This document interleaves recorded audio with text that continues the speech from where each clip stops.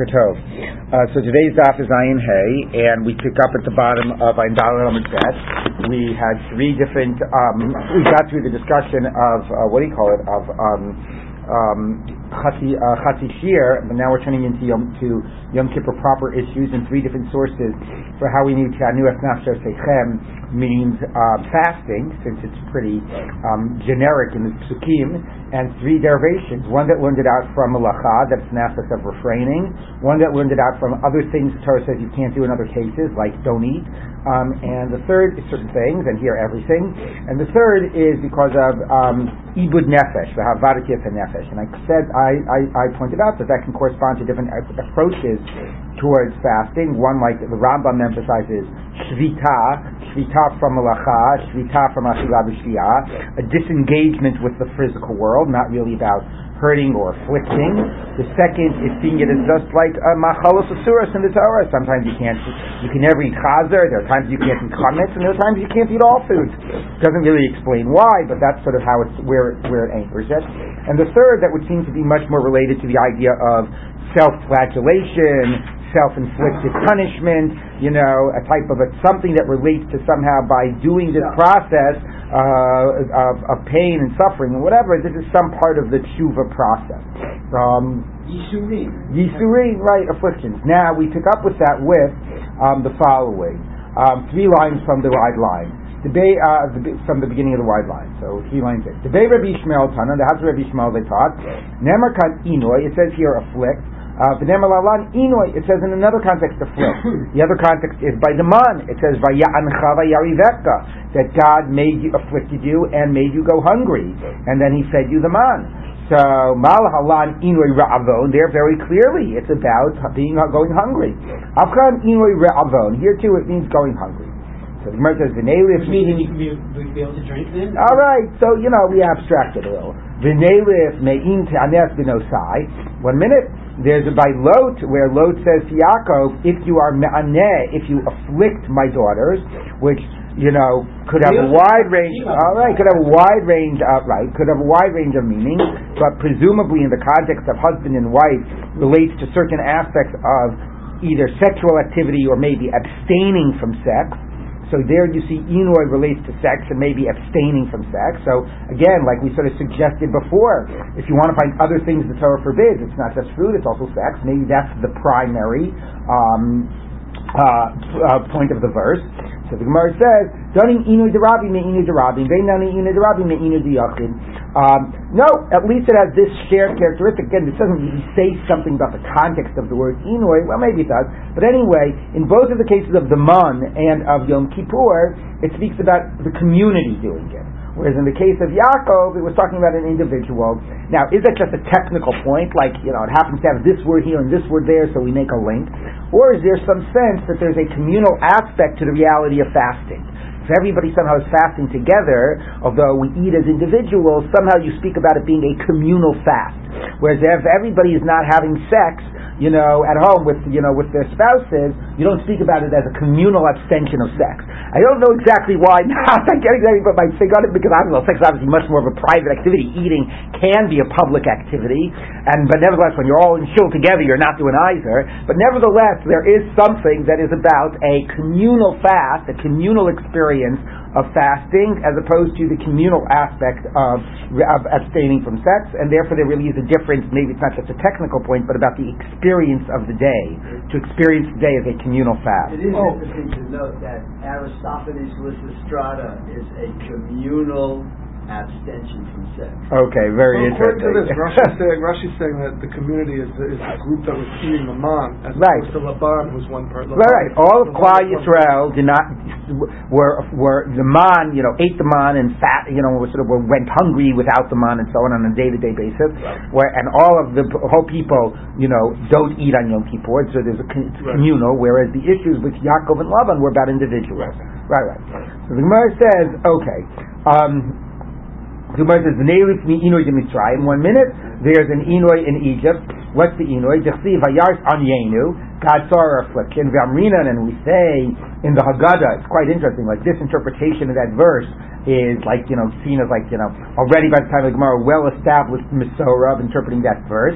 Zu Prishus Derech Eretz, that they were forced to separate from their, from having sex, and that applied to the entire people.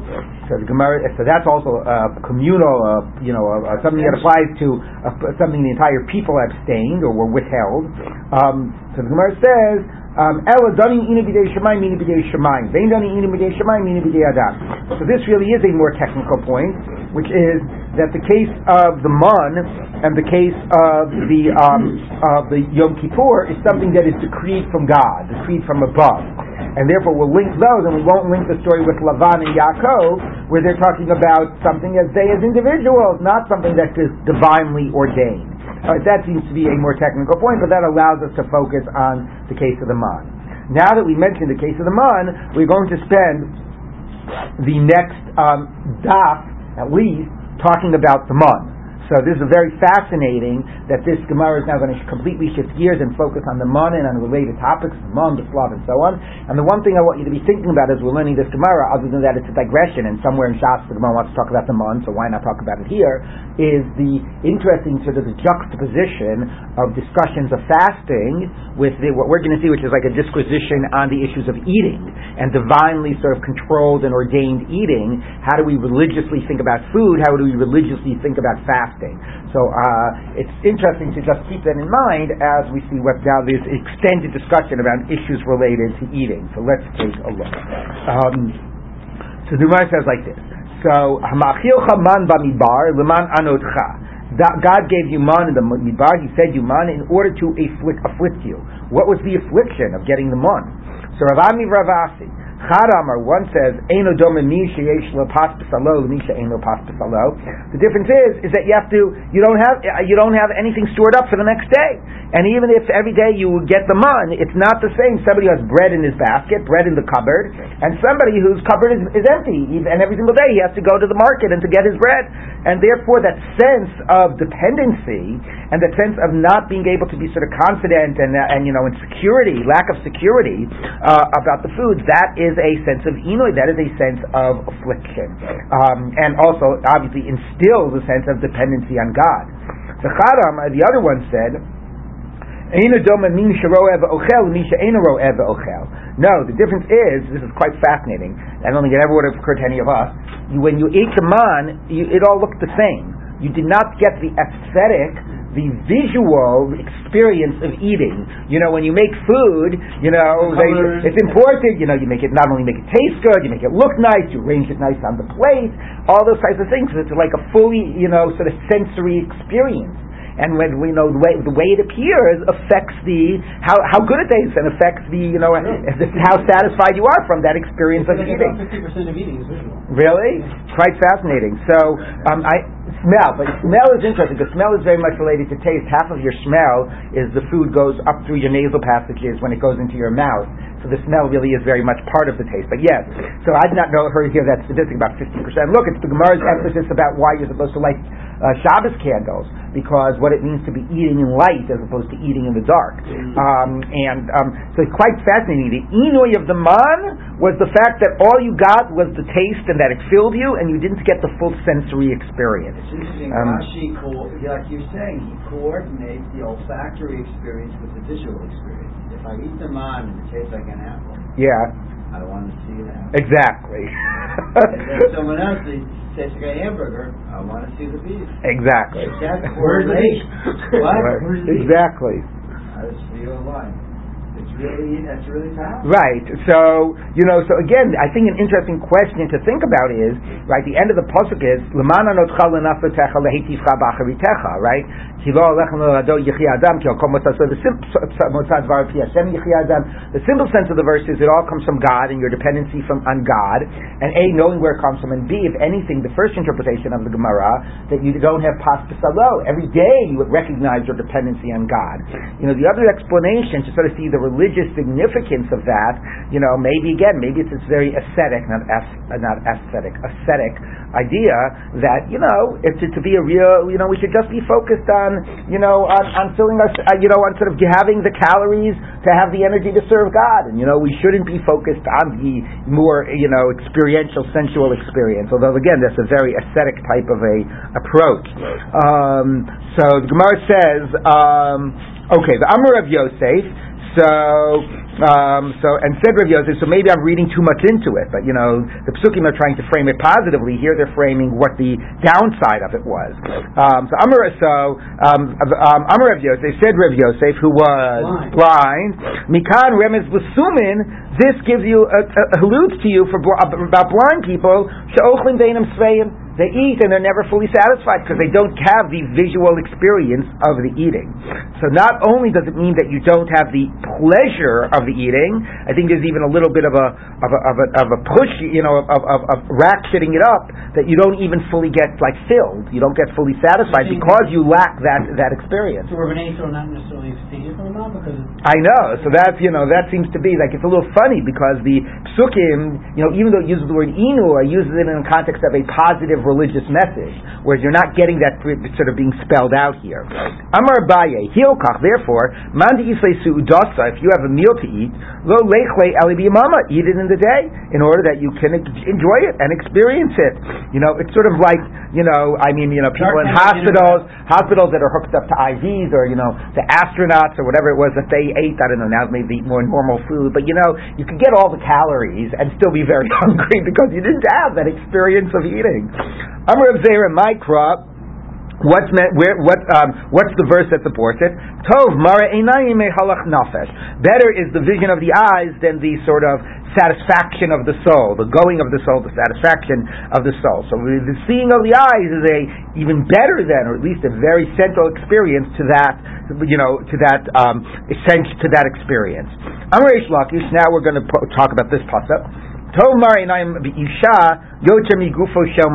actually had a comment like this before about Yehuray Avera, Kashem Avera. It's better, the visual sort of attraction of a woman, obviously talking from a man's perspective, but sort of the visuals of the sort of sexual that lead to sexual seduction, or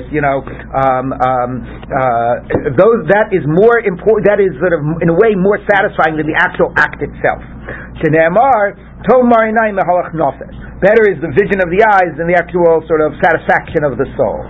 You're translating as satisfaction. Well, no. Nafesh here actually, if you looked at in the English translations of Kohelet, and this gets back to a point I made before about Te'anu es nafsho seichem, they speak about nefesh as like the appetite, or nafesh in some, as I said, Semitic cognates can mean appetite or throat, and therefore some want to say Te'anu es nafsho seichem does have a very sort of anchored meaning in this idea of fasting. Almost means your body in a way. Yeah, but more than right, but more, yes, but specifically the sort of appetitive aspects of it. Anyway, so they say that the vision is greater than the satisfying of the appetite.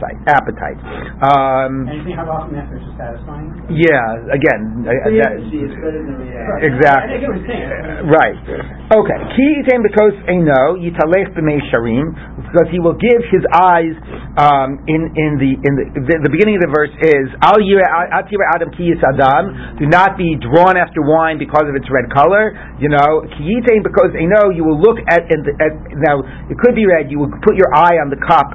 Some translations have this as the appearance of the cup. You'll be drawn after the appearance, eye including the appearance. Anyway, you will look at the cup, you'll be drawn after the appearance of the cup, yitalech b'mei sharim, and you'll go straight away, meaning you'll be drawn straight away after it. So let's see what the Gemara does with this yitalech b'mei sharim. Don't be drawn after it, you'll be pulled after it, and then you'll be single-mindedly focusing it. Rav Ami Ravasi, Charamar, Kol hanosein eino bekoso, anybody that puts his eye on his cup, meaning focuses too much, indulges too much in his drinking. Arayas kulan domas alav kamishur. So everything then it's yitalech b'mei sharim. Everything will be flat. Everything will be permissible. You'll think you get drunk or whatever. You make yourself believe that there's no restrictions and you can do whatever you want. Yeah, there's nothing in the pasuk about arayot, but again, maybe the association with drinking and eating is associated with arayot, as we're going to see. Anyway, that's how he interprets it. If you drink, everything becomes permissible. Does Rashi have a different girsa? The Dibur Amatzil says Kol Ha'olam Domei Alav Kameshu. No, that's the next one. That's the next one. The other one says Kol Hanosin Eino Bekoso Kol Ha'olam Kula Domei Alav Kameshu. That if you overly indulge in your drinking, the whole world appears permissible. What does it mean, the whole world? So Rashi says it means that everybody else's money is permissible to you. You feel you can steal. You justify doing things. Now the Maharsha says on this, it's not just that if you allow yourself to get drunk, like you give yourself more license to act out on your desires. That's the first one. Here he says you need to support your habit. So that you'll justify stealing and taking other people's money as a way of supporting your habit. That's how he reads it. Right, exactly. Exactly. As opposed to the first one, which is it gives you license to indulge in your fantasy, in your desires, in your lust. The Maharsha. Okay. That this is the end of that verse. But although this will, if you're drawn after, excuse me, it's not the end of that verse. It's a different verse. Excuse me. If you're drawn after, desires, anguish in the heart of a person will sort of subdue your desires. So now the Gemara is going to interpret this. Rav Amri Ravasi, that if you have anguish, you should try to sort of remove it from your mind. You should try to do other things to distract yourself. Watch TV, go to a ball game, do something. This is something that this is a message from your psychiatric association. You should talk about it with other people. If you have anguish and things that are bothering you, find someone you can talk to about it. Don't try to distract yourself. Okay. And again, they're just quoting Rav Ami and Rav Asi's that are debating different verses. So that's the theme here.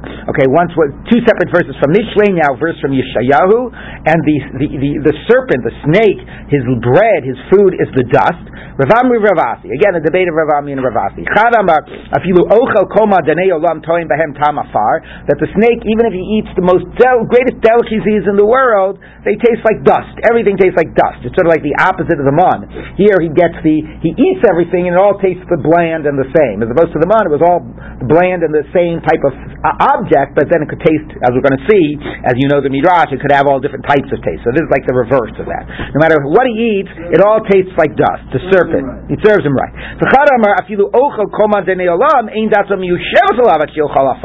Even if he eats the greatest delicacies, he's never satisfied until he eats dust. Only the eating of dust will really satisfy the snake. Time we turn to Brisa. I'm Reb Yossi. God's ways are not the ways of flesh and blood. The way of flesh and blood is if you're trying to get back at your friend, you go down with him into his livelihood, meaning that you're always trying to find ways to get at him and to undermine him and to cause him to suffer. God isn't that way. God curses people or whatever, snakes and others, but nevertheless he has rachmanas on them even at the time he's cursing them. He curses the snake. But look, there's a hidden blessing in it. The snake can go up on a roof. He's got what to eat. He's got the dust on the roof. I mean, snakes don't actually eat dust, but okay. The Gemara is being very literal.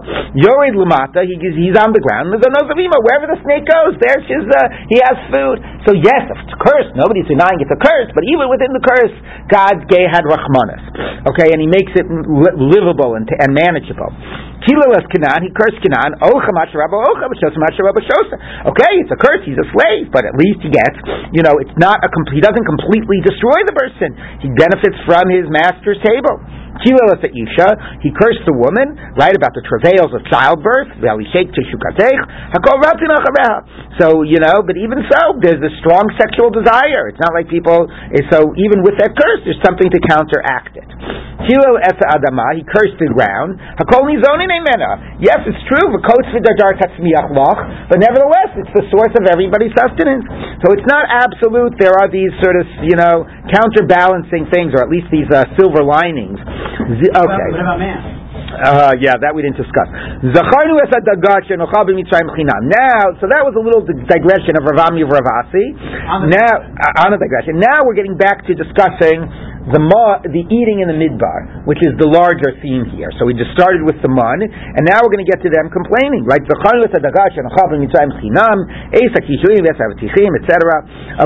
chinam. So what's chinam? Rav Shmuel, Chadamar Dagim. Oh, first of all, what's the daga?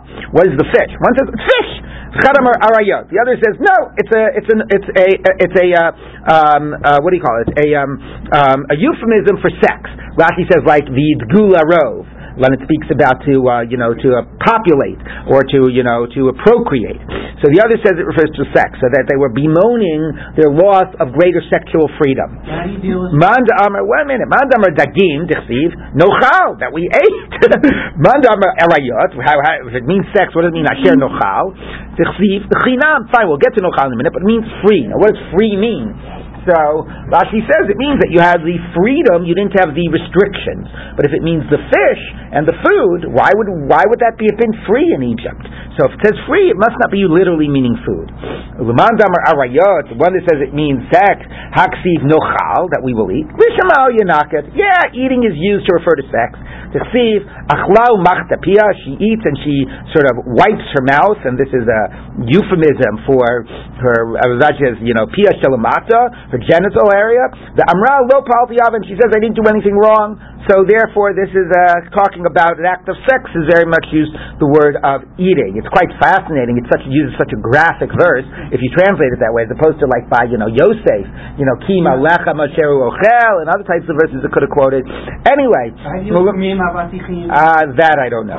Uleman damar dagim my chinam. If it's free, what do you mean? The fish were free. Davi ma'ishim luhum hefker. Yeah, the fish would come from hefker, from unowned property. Damar mar, because we talked. Kishai Yisrael shoavi mayim, when the Jewish people would draw water in Mitzrayim, for the bricks. Tiny little fish would come up in their buckets. Okay, so it was free. If you say it means fish, good.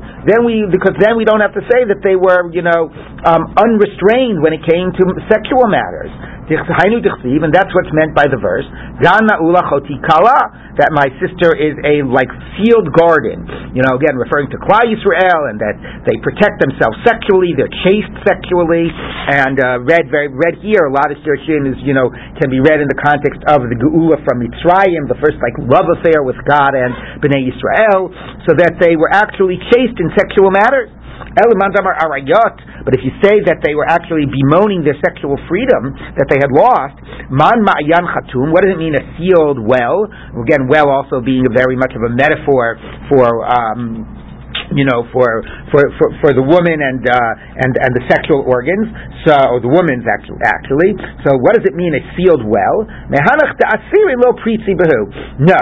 What it means was that the ones that they were forbidden for as Bnei Noach, that they kept what they should have been keeping. They weren't they weren't prutzim. They weren't sexually unrestrained before they became Bnei Yisrael, before they left Mitzrayim. They kept the laws of Bnei Noach. They didn't have adultery. They didn't have with their relatives. But what they were bemoaning was the fact that now they had new sexual restrictions. So we're not claiming that they were sexually that they acted inappropriately before. They did act appropriately, but they were bemoaning the additional sexual restrictions, nida, additional arayot, additional relatives that Bnei Noach aren't forbidden in. That's what they were bemoaning, but not that they did anything wrong before. Okay, so so if you say it was sex, that they were the sexual restrictions was what they were bemoaning. Moshe heard the people crying, to their families. So what does that mean? Famous Gemara, because Rashi quotes it on the pasuk. They were crying about issues relating to the family. That they couldn't sleep next to them. That either means next to them, next to certain relatives, because only a small number of the relatives are forbidden for Bnei Noach, or I think it could mean nida, because the whole issue that a husband and wife can't sleep together in the same bed by nida, which is okay, it's rabbinic, but it wouldn't be the last time that the Gemara sort of read back rabbinic realities into things in the psukim. So they were crying about this loss of this greater restrictions within sexual matters. But if they were talking about the fish, And that's what they were talking about. My bochel mishpachosav. What does it mean crying with their families? I know what the pshat means. So the Gemara says, you know what? Hava ha-have. It's true. They were upset about both, so they were also crying about that. But the big thing they were complaining about, at least the pasuk about V'charnu es hadaga, wasn't talking about that. Okay? They were crying because they couldn't have sex, and they were crying because they couldn't have flounder. Exactly. Okay. Exactly. It's everything. It's all part of a much more restrictive lifestyle. All right. What? There were additional relatives from Yeah, but Bnei Noach are not usher. There's I don't want to get into it, but there's a whole question about which are the arayot for Bnei Noach. I mean, for example, a wife's sister, an aunt or whatever, So right, exactly. So a lot of those things are not in the Sheva Mitzvahs Bnei Noach. Why the guy who says it's okay to say all that it's still food or something like that, introduce that arayot? I don't know. Compelling enough to say they all got the families together and cried. I don't know. Okay, now continuing the verse, right? The gourds and the melons. Ravami Ravasi, back to Ravami and Ravasi. Charamar one says, Tam kol haminim tamu b'man, tam hameshes haminim alalu lo tamu. Why are they specifically talking about Esa kishuim, that's a vatim, that's a chatzir, that's a psolim, that's a shumim? Why specifically those? I mean, anyway, what about the man? So we have to explain why the man wasn't answering their need for these things. So he said, you know what? In the man you could taste anything. There were 5 things you couldn't taste: the taste of melon, the taste of gourds, the taste of onions, the taste of garlic, and that's what they complained about. Those things, 5 things that they weren't able to taste in the man. Lo tamu bo. V'chadam, the other one says, tam kol minim tamu. You know what? They taste anything in the man. Taman umamashan. But everything else, they not only tasted it, but they also had the experience of the physical object, meaning the texture. If you bite into if you have soup, you don't want it to taste like a pretzel, right? When you want a pretzel taste, you want to have that chomp. And when you want the texture. That's part of the eating experience. So everything else, they had the texture as well. But these 5, the halalu, taman v'lo mamashan, they only had the taste. They didn't have the physical texture experience, and that's how they felt deprived. So it's very interesting connecting back to the Gemara about the sight, things that are part of the eating experience that are not just about the taste. It's also quite funny because the things at the end of the list, right, shumim and bitzal and what is it? Shumim Salim, right? It's onions and garlic. For most people, onions and garlic is all about the taste. I ain't too much about texture by those, but okay. Anyway, so that's what they felt deprived just because of these. This was what made them feel deprived, just the lack of texture of these 5 things. Okay. Okay. The Aman Kizra Gad Lavan. So it is like its Aman was like a coriander seed white. So the problem is that coriander seeds aren't white. So Amar Ravasi Ego Kigita. It was round. It was Kizra Gad. It was round like a coriander seed. The Lavan, and it was also white, Kamargalit, like a pearl. Okay. Tanu Rabbanan or Tani Namihachi Gad Kizra Gad Shedoma Lizera Pishtam Begivolim. It's like flaxseed in its husk, which is very round, very spherical. And what coriander? Yeah, but it's similar to flaxseed. Yeah. Okay. Achema, others say Gad Shedoma LaHaggadah. The man was like the Haggadah, like we alluded to the Haggadah before. Shemosheches Libo Shel Adam, like a story that it draws you after. Like everybody, I have a story to tell you. All of a sudden, everybody wakes up. People are very drawn after a story, so the man, drew people after it. I'm not exactly sure what the point is about that. I mean, it's obvious that people wanted the man because it was their only food. So I'm not exactly sure what the exact point about that was, unless maybe there was more. The smell, other things drew you after it. Okay. It draws you after like water, like flows, because so the man would have this magnetic pull on people. You can't only eat one. I guess maybe that's what it means. Tanya Ida, we've done another brisa. God, Shemeged Lam Yisrael Iben Tisha L'Rishon V'Iben Shiva L'Achron. It actually told people things. Based on where the man fell, you knew whose baby somebody was, because the man fell when you took all the man home. You were left with the amount of omers equivalent to the number of people in your house. So if somebody basically divorced his wife, and she got married to another man, and she got pregnant right away, and you didn't know whose baby it was, Well, you would find out based on the man, based on how many omers this person would have and how many omers that person would have, and that would tell you how many members of the household there were and whether it was this man's baby or that man's baby, because obviously it was defined. Obviously it was defined by the man's household. Okay. So Lavan and white. Shemal bina v'nusayim shel Yisrael. It caused the Jewish people's sins to be white. Why? Like sort of the whole, the white of the red string. But Rashi says because since by the next morning, these types of things will be revealed, like committing adultery and it's somebody else's child and all that type of thing, it forces you to be honest. Okay, and we're going to see other types of sins that would be revealed based on the man. Shema lo yirid l'machar. Oh, that's a very good point. You're right. I'm tying it in too much in the next Gemara. Thank you for that. Yeah, Rashi is more the simple sense of the pasuk about said the dependency on God. So thank you. Let's look at that first Rashi on the second column. He says Mitosha hayu doagim shema lo yirid man l'machar hayu mishabdim libam l'makom. And you're right. That's the more basic. That's the more pshat point of the psukim. Is that your basic sense that every day you were dependent on God led to a much more sense of humility and subjugation and recognition of God, and led to a much more type of a religious, or a careful practice of how you would act. And this is what I do want to say about thinking about this as a shift. We're all talking about fasting as a religious experience. Here we're talking about eating as a religious experience. So on the one hand, we're talking about things that are important for making eating pleasurable and satisfying. Is there a hidden message there that we shouldn't be so focused on that? I didn't hear that so much.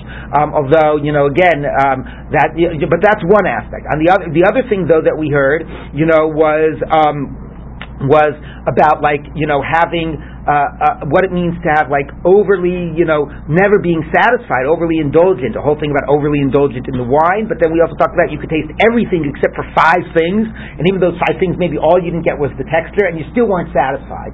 So a certain recognition about how deprived we can make ourselves believe to be, when certainly as Americans, when we're surrounded with so much plenty, and it's like, oh, yes, they have this, but, they don't have the diet soda that I want, they don't have that or whatever. So that's, I think, another little religious message. But then particularly here, I think that is the idea about how about how eating can. Again, it's very hard for us to recreate the reality of the man, but how the experience of the man is an eating that brings home recognition of God, and how that could be a part of a reality, a part of a religious reality of eating, which is so not just sort of the ways in which eating can be an overindulgence, but the way in which it's possible for eating to be a religious experience is something that is being communicated here. So let's continue with this. Okay. So the Gemara says like this: Tanya, we taught in Brisa. Reb Yossi Omer, Kishem shenavi hayamagid lem liyisrael mashe b'chonim mashe b'stakim. The same way a prophet would tell people what's in their nooks and crannies, their hidden things, and reveal to them things that they're trying to hide from other people. Kachaman magid lem liyisrael mashe b'chonim mashe b'stakim. It would tell people what the skeletons they're trying to hide in their closet. Ketzad, how is this possible? Shnaim shabau lifnei Moshe l'din. 2 people came to Moshe for judgment.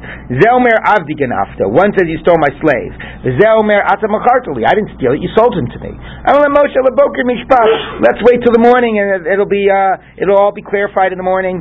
L'machar im nimsa omer b'veis rabbo rishon. So if the first master had an extra omer, that means the slave belonged to the first master. So biyadu shezeh ganvo. So it was stolen in the hand of the second guy. If the slave's omer, the extra omer was found in the house of the second master, you saw that it was a legitimate sale. The husband and wife, he said she spoiled against me, meaning she did an offense to me, very well mean adultery, but she did some offense to me, and therefore I should divorce her without a ksuva, is presumably the issue. No, he did something offensive to me, and I'm entitled to be divorced with a ksuva. I mean, that would how it would translate in contemporary halacha. So Amalei Moshe, so Moshe said, Leboker Mishpat, let's wait till the next morning. Lamachar, okay, now here is a whole question about what the girsa is. Our girsa is, Imnimsa Omer B'vais Balab, if the Omer was in the husband's house, B'yadua She Sarch Alav, she sinned against him, which is funny because that means like her Omer's in the husband's house, she's still part of the husband's household. But if she sinned against him, then they should be headed for a divorce. What's the Omer doing in the house?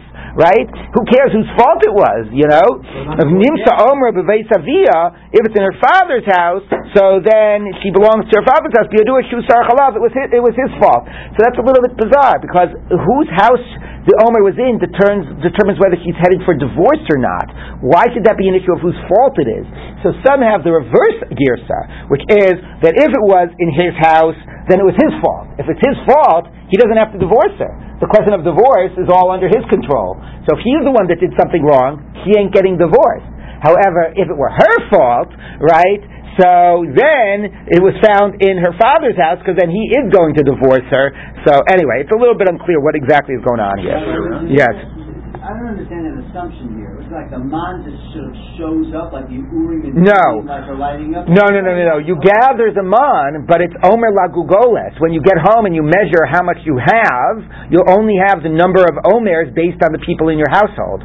So you could have collected 10 Omers of man, but if you have 7 people in your household, when you get home, there'll only be 7 Omers. On the table, take it out of the bag. It'll be only 7. Right. 7. Exactly. Okay. So therefore, we just compared to Hogwarts. Exactly. You had a question, Jonathan? It goes the other way around. I thought that if the Omer is in her father's home, that the husband had been. That's our girsa. But I was just saying that that's a little bit hard to understand. Why, if the husband did the wrong thing, does that mean she's in the father's home? Father's home means that she's getting divorced. So why is if she did the wrong thing, it's in the husband's home? Means she's not getting divorced. The issue was whether he had to take ksuba. Yeah, but then that wouldn't connect to where the man was, because the issue of where the man was is the question of whose household. Which then the only reasonable way to read this is the man determines whose household somebody is connected to. They're getting divorced in either way. Right. So if they're getting divorced in either way, how does the man show who gets the ksuva? So that's the problem with our girsa. Whereas the other girsa says no. If it was his fault, he's not going to divorce her. He gets to decide whether to divorce or not. So she's still part of his household. If it's her fault, he's divorcing her.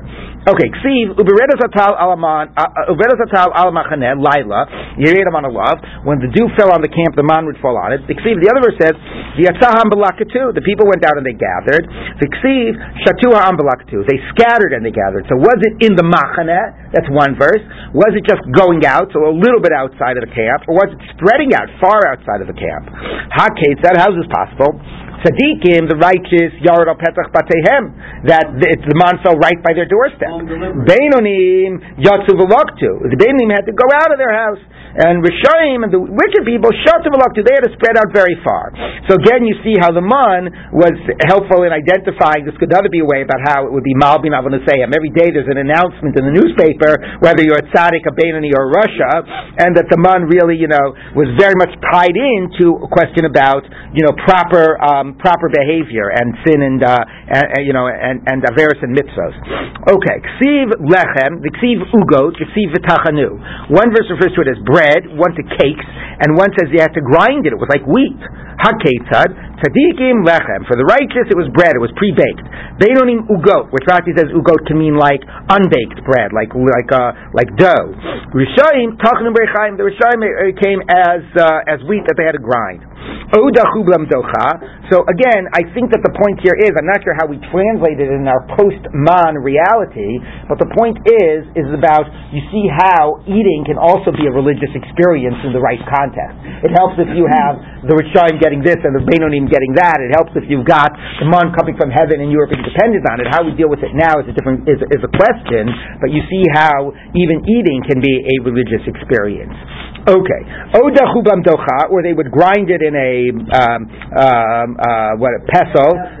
Amar Rabbi Yehuda, Amar Rav, Yitemar Rabbi Chamer bar Chanina, Melamed sheyarad lam Yisrael imamat tachshitei nashim. Davar shenidoch b'mdocha. Why would you have to grind it? It was lechem. It could be eaten. So they're saying it wasn't just the man. It was things that came with the man. With the man came some things that could be used for like perfume for women, and these are various spices and aromatic things that you would grind, and that's what they were grinding. So it wasn't just food that they got for the man. They got all these other things to make their life more pleasing. ubishlu parur, and they cooked it in a whatever parur is, some type of a pot. Amar Rabbi Chama Melamik sheyard lam Yisrael imaman tzike kedera. Why did they have to cook it? It was already bread. No, because what came with it was also some types of flavors for a pot that they would cook. Rashi says tzike kedera. Rashi says tamlin l'tavshil arev l'mivusam. So going back to the issue of taste. Again, it's pretty funny since we're going to, we said the Tom has all these. We haven't said it yet, but we alluded to it that the Tom. We actually did say the Tom had all these tastes. Well, except for those. Anyway, but maybe even if it has a taste, you want to cook these types of things. Again, going to the larger sensory experience. They may view a love nidava baboker. Going to the Mishkan, we'll see how that connects. They brought to Moshe a donation every morning. My baboker. What does that mean? So Amar Rabbi Shmuel bar Nachman Amar Rabbi Yonasan Melami Medaber sheyarad lehem. Sorry, did I skip a line? No. Medaber sheyarad lehem baboker. Midavar. Excuse me. Medavar sheyarad lehem baboker. They brought Moshe from something that came down daily. So what? They brought Moshe the man. Who needs the man? So how does that help in the Mishkan? No. Melami sheyarad lehem Yisrael avanim tavot margiliot imaman. Together with the man, they got jewels and pearls and all these types of diamonds, and therefore they brought it to Moshe. So not only did they get things for their sensory, the aromas, perfumes, these things that they could that would taste good, that they could cook. They got wealth, they got jewels and pearls, all these luxuries. So the Hanisiim viu Eis Avnei HaShoham. So the Nisiim brought the Avnei HaShoham. So normally it means obviously the heads of the tribes. Tana, we talk about Nisiim Mamash. No, because a Nasi can mean a cloud. The clouds brought the jewels. Because the man fell from the clouds, and also with the man came these jewels. Clouds and wind, and there's no rain. But you see the word Nisi'im means clouds. Okay, so again, I don't know what the point is about this, other than how wonderful things were in the past. It's not enough to say they got mun on a daily basis, and not enough to say that the mun tasted like anything. Now you have to have, they got perfumes, and they got things to cook, and they got gold, and they got pearls and diamonds. Okay. It would taste like a smear of oil. So what does that mean? So lishad is read like a shade, a breast. What is a breast? The infant, when he gets the mother's milk, tastes many tastes. Rashi says because it's influenced by the taste of the things that the mother eats, which I believe actually is correct, right? The man, whenever they would eat it, they would discover different tastes. I don't know. I knew growing up that they said, the medrash I was told was it could taste whatever you wanted it to taste like. We haven't exactly said that. We said they would taste all different tastes. That it had all these tastes to it. We didn't exactly say yet. We might say, but we didn't exactly say yet that whatever you wanted it to taste like, it would taste like. Okay. Ikadami. Some say l'shade mamash. No,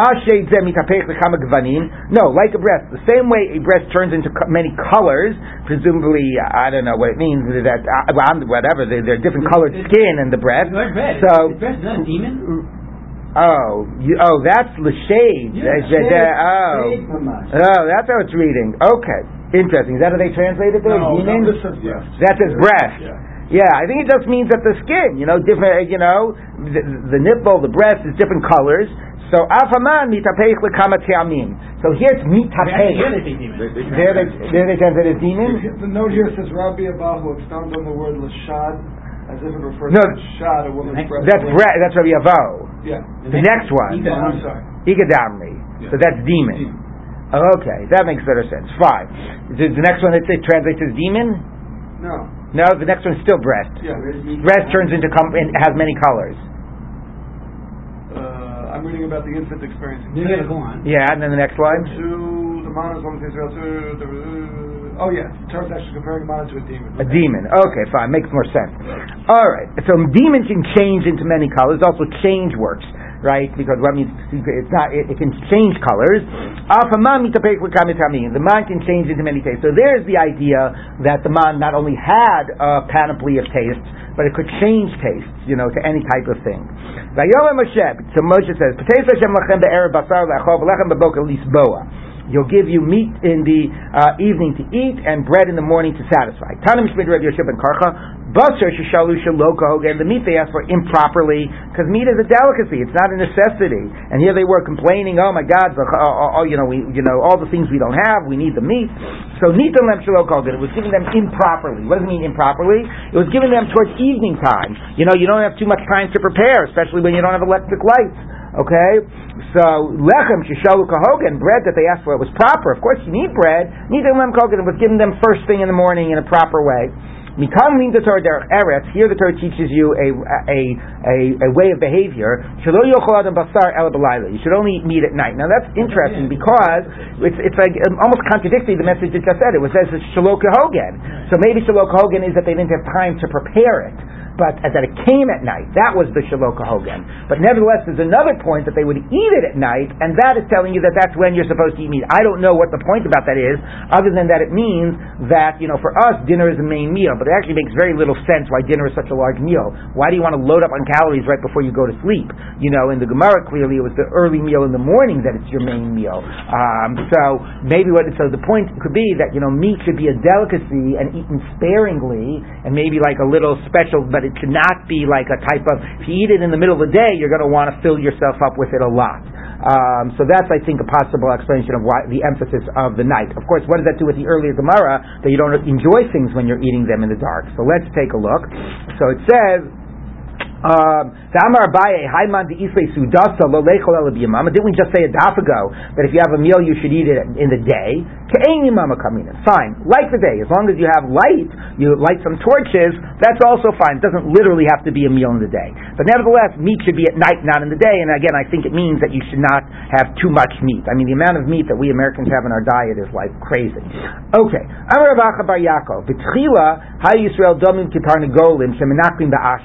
originally the Jewish people were like these chickens that they would peck in the dung heap or whatever, in the garbage dump. Until Moshe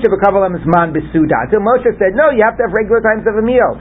Morning you eat bread, evening you eat night. Now to me it's like, oh my God, does that explain like the American experience? Or certainly the just having a stocked refrigerator at home and every 5 minutes you're getting up and like noshing and saying, oh, what do we have? Or, you're nibbling throughout the day. It's not how a mensch eats. You have a morning meal, you have an afternoon meal, you don't have snacks, you're not constantly eating some type of a derech eretz. Okay. Habasar odenu bein shinehem. By the way, it also could relate to the other issue before about just complaining about the small few indulgences that they didn't have. Again, I can't help but just connect this to the overly, indulgent American experience with, food and all of these types of. I'm not so guilty. I'm not, equally guilty myself. But anyway, the fact that we're constantly noshing and there's all of this junk food out there, and every little deprivation is a big problem that we can't have it. So anyway, they were constantly noshing until Moshe said, no, you have a meal in the morning, a meal in the evening. So the meat was between their teeth. For a month. Did they eat it for a month, or did they get wiped out on the first day? So the people that were average, they were somewhat sinning, but they weren't so bad. So their chus was that they died immediately. That as soon as they were eating it, that's when it says that they dropped dead. Rishaim, the wicked people, they had a stomach ache for a month until they died at the end of the month. Okay, the yishtachu, and they spread out, right? Lahem shatoach, svivot hamachaneh. So this Slav spread out.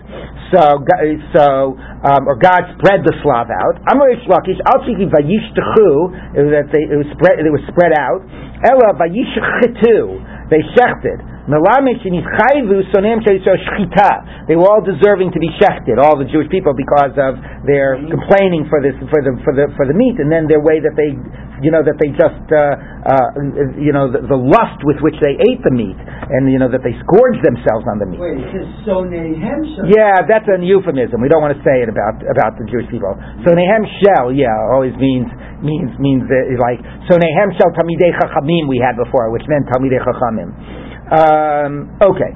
Shatoach, a spreading out. Tanamish made Rabbi Yoshua ben Karcha. I'll take Shatoach ela shachut again, but here a different point, a little, less intense point. That the slav was something that needed to be shechted. This is the basis that you have to shecht fowl. Amar Rabbi, is this where you learn the idea that you have to shecht fowl? V'halok kfar nemar, vayamter lehem kafar she'er, v'tichol yamim of kanaf. God caused to fall down to them like dust, the sustenance, and like the sand of the sea, the birds. So it says that. So I don't know what he's trying to prove that, except that the slav came with the man. I mean, we already know that the slav came down. Anyway, that's how you know that the bird, but it didn't come with the man. The man was in the morning, the slav was in the evening. Anyway, here's a verse that communicates that idea that the birds came with the man. And about the idea of shchita, about your point about teaching you that they needed shchita, we have another basis. V'tanya, Rebbe Omer, v'zavachta kasher tziviticha. You shall slaughter as I have commanded you. Okay, this is a pasuk in Dvarim. So where did God command on the slaughter? So we won't worry about the pshat of the pasuk, but according to the drash, Moshe was commanded on shchita, on the trachea and the esophagus, on the esophagus and trachea, that by a bird you only need to check the majority of one of those two, and on a land animal you have to check both of them, or the majority of both of them. So if the verse is not teaching you that the Slav needed shchita, what's the point of the word shatoach, spread out? It fell down layers, which is probably a simple pshat of the psukim. Okay, let's read one little bit. Ksiv lechem, ksiv shemen. So it says that the man was bread, but it also says that it tasted l'shav hashamen, like oil. Ksiv, and it says dvash, that it tasted dvash. It tasted with like honey. So which was it? So Amar Rabbi Yosef Chanina lina'arim lechem, for the young people it was like bread, which what young people want. The zakanim, for old people, is shemen, which is more appropriate for their taste. And l'tinokos dvash, and for the kids it was like honey, it was candy. I know. Ksiv Slav, the Karina Slav. It's written Slav with a sin, but we read it like a samech. Which obviously a sin, it can be read like a samech. Amar Chanina, tzadikim ochlim loso bishalva, read it like a shin. The tzadikim would eat it in like tranquility. Rishayim ochlim loso v'domim kisilon. The Rishayim would eat it and it would be like thorns and thistles. Amar Rabbi Chanan bar Rava, arba mini slavhein. There are 4 types of quail. The eluhein, and these are they: shichli, v'kivli, v'pisioni, v'slav. Fine. Ma'aliyah dekulu shichli, the best is shichli. Gariyah dekulu slav. Slav is at the bottom of the scale, and even slav, which is at the bottom of the scale, Zahava kitzi porta, it's like this small bird. I don't know if they say what type of bird a porta is. Umosvinan la b'tanura, you put it in an oven, you roast it in an oven, the tapach, and it'll expand. It's so fatty that when you roast it, it expands. V'ave mali tanura, and it fills the oven. So even the slav, which is the worst of them, is so delicious and so fatty that it will expand, fill up the oven when you roast it. Umaskinan le atrace and you could put it on 13 sort of slices of bread. The achron and the fattiness will seep through all of the bread to the very bottom one. And achrona in the nechel and even the bottom slice of bread will become so fatty that you can't even eat it straight. You'll have to mix it up with something. So again, we're a little bit exaggerating, but this is how amazing the slav was that God had given them. Rabbi Yehuda mishtachach le beidani. Rabbi Yehuda would find these quail between the barrels. Like he would have God would help him with his food, and he would find these delicious quail hiding among his barrels, and he would be able to eat them on a regular basis. Rav Chizda mishtachach le beitzive. Rav Chizda would find it amongst the chips of wood. Rava Maisi le. Now Rava, who was Rav Chizda's son-in-law, Maisi le Ari, and his student, Maisi le Arise kol yoma. Every day his sharecropper would bring him some slav that maybe fell into the field. So this guy was a sharecropper. He was working Rava's field. He bred Rava the slav. Yom echad lo aisi. One day he didn't bring Rav any slav. No slav fell into the field. Amar, Rava said, "My hi, what's going on? Why was there no slav today?" He went up to the roof, Shamei liyanuka, and he heard an infant that was the Kamar. Often they hear young kids reading verses, and that's seen as some way of some divine communication. I'm not discussing that now. The Kamar Shamati Vatirgaz Bitni, I have heard, and my stomach has become angry, upset, trembled. Amar, so Shma Mina Nach Nach Rav Chizda. Something has happened, and I'm not going to be eating as well anymore. My stomach is upset. So what must it be? It must be that Rav Chizda, my father-in-law, my Rebbe, died. Now, why does that affect me getting slav? Ubdil Rabba Achil Tamida, because the student eats by virtue of the Rebbe. Okay, so we'll end here, but again, I just want to point out how right in the discussion about fasting, we have all this discussion about eating. How exactly to translate it, I don't know, but again, the fact that we could imagine a time when eating was a really religious experience, that's one thing, it's subjugating to God, Rishayim, Tzaddikim, etc. And we also can sort of see about, these, obviously what's being spelled out here, and it's a question exactly what value it's being given, is the issue of indulgence. Like, this whole recent discussion about the Slav, the Gemara had no problem sort of like talking about, oh my God, it was so delicious, you wouldn't imagine what it would taste like. The guy comes back from the vacation, all he can do is talk about the food that he ate there, right? So we would feel that's a little bit inappropriate. I think it's fascinating that you didn't get that sense necessarily in some of these discussions in the Gemara. I think it's worth thinking about. On the other hand, there were elements that did talk about the problems. What happens when you overindulge, in wine? Bnei Yisrael had everything, and they were still complaining that it didn't taste like 5 things, So it's interesting, again, to think about the broader message about what this tells us in terms of how we approach the experience of eating. So more of this tomorrow.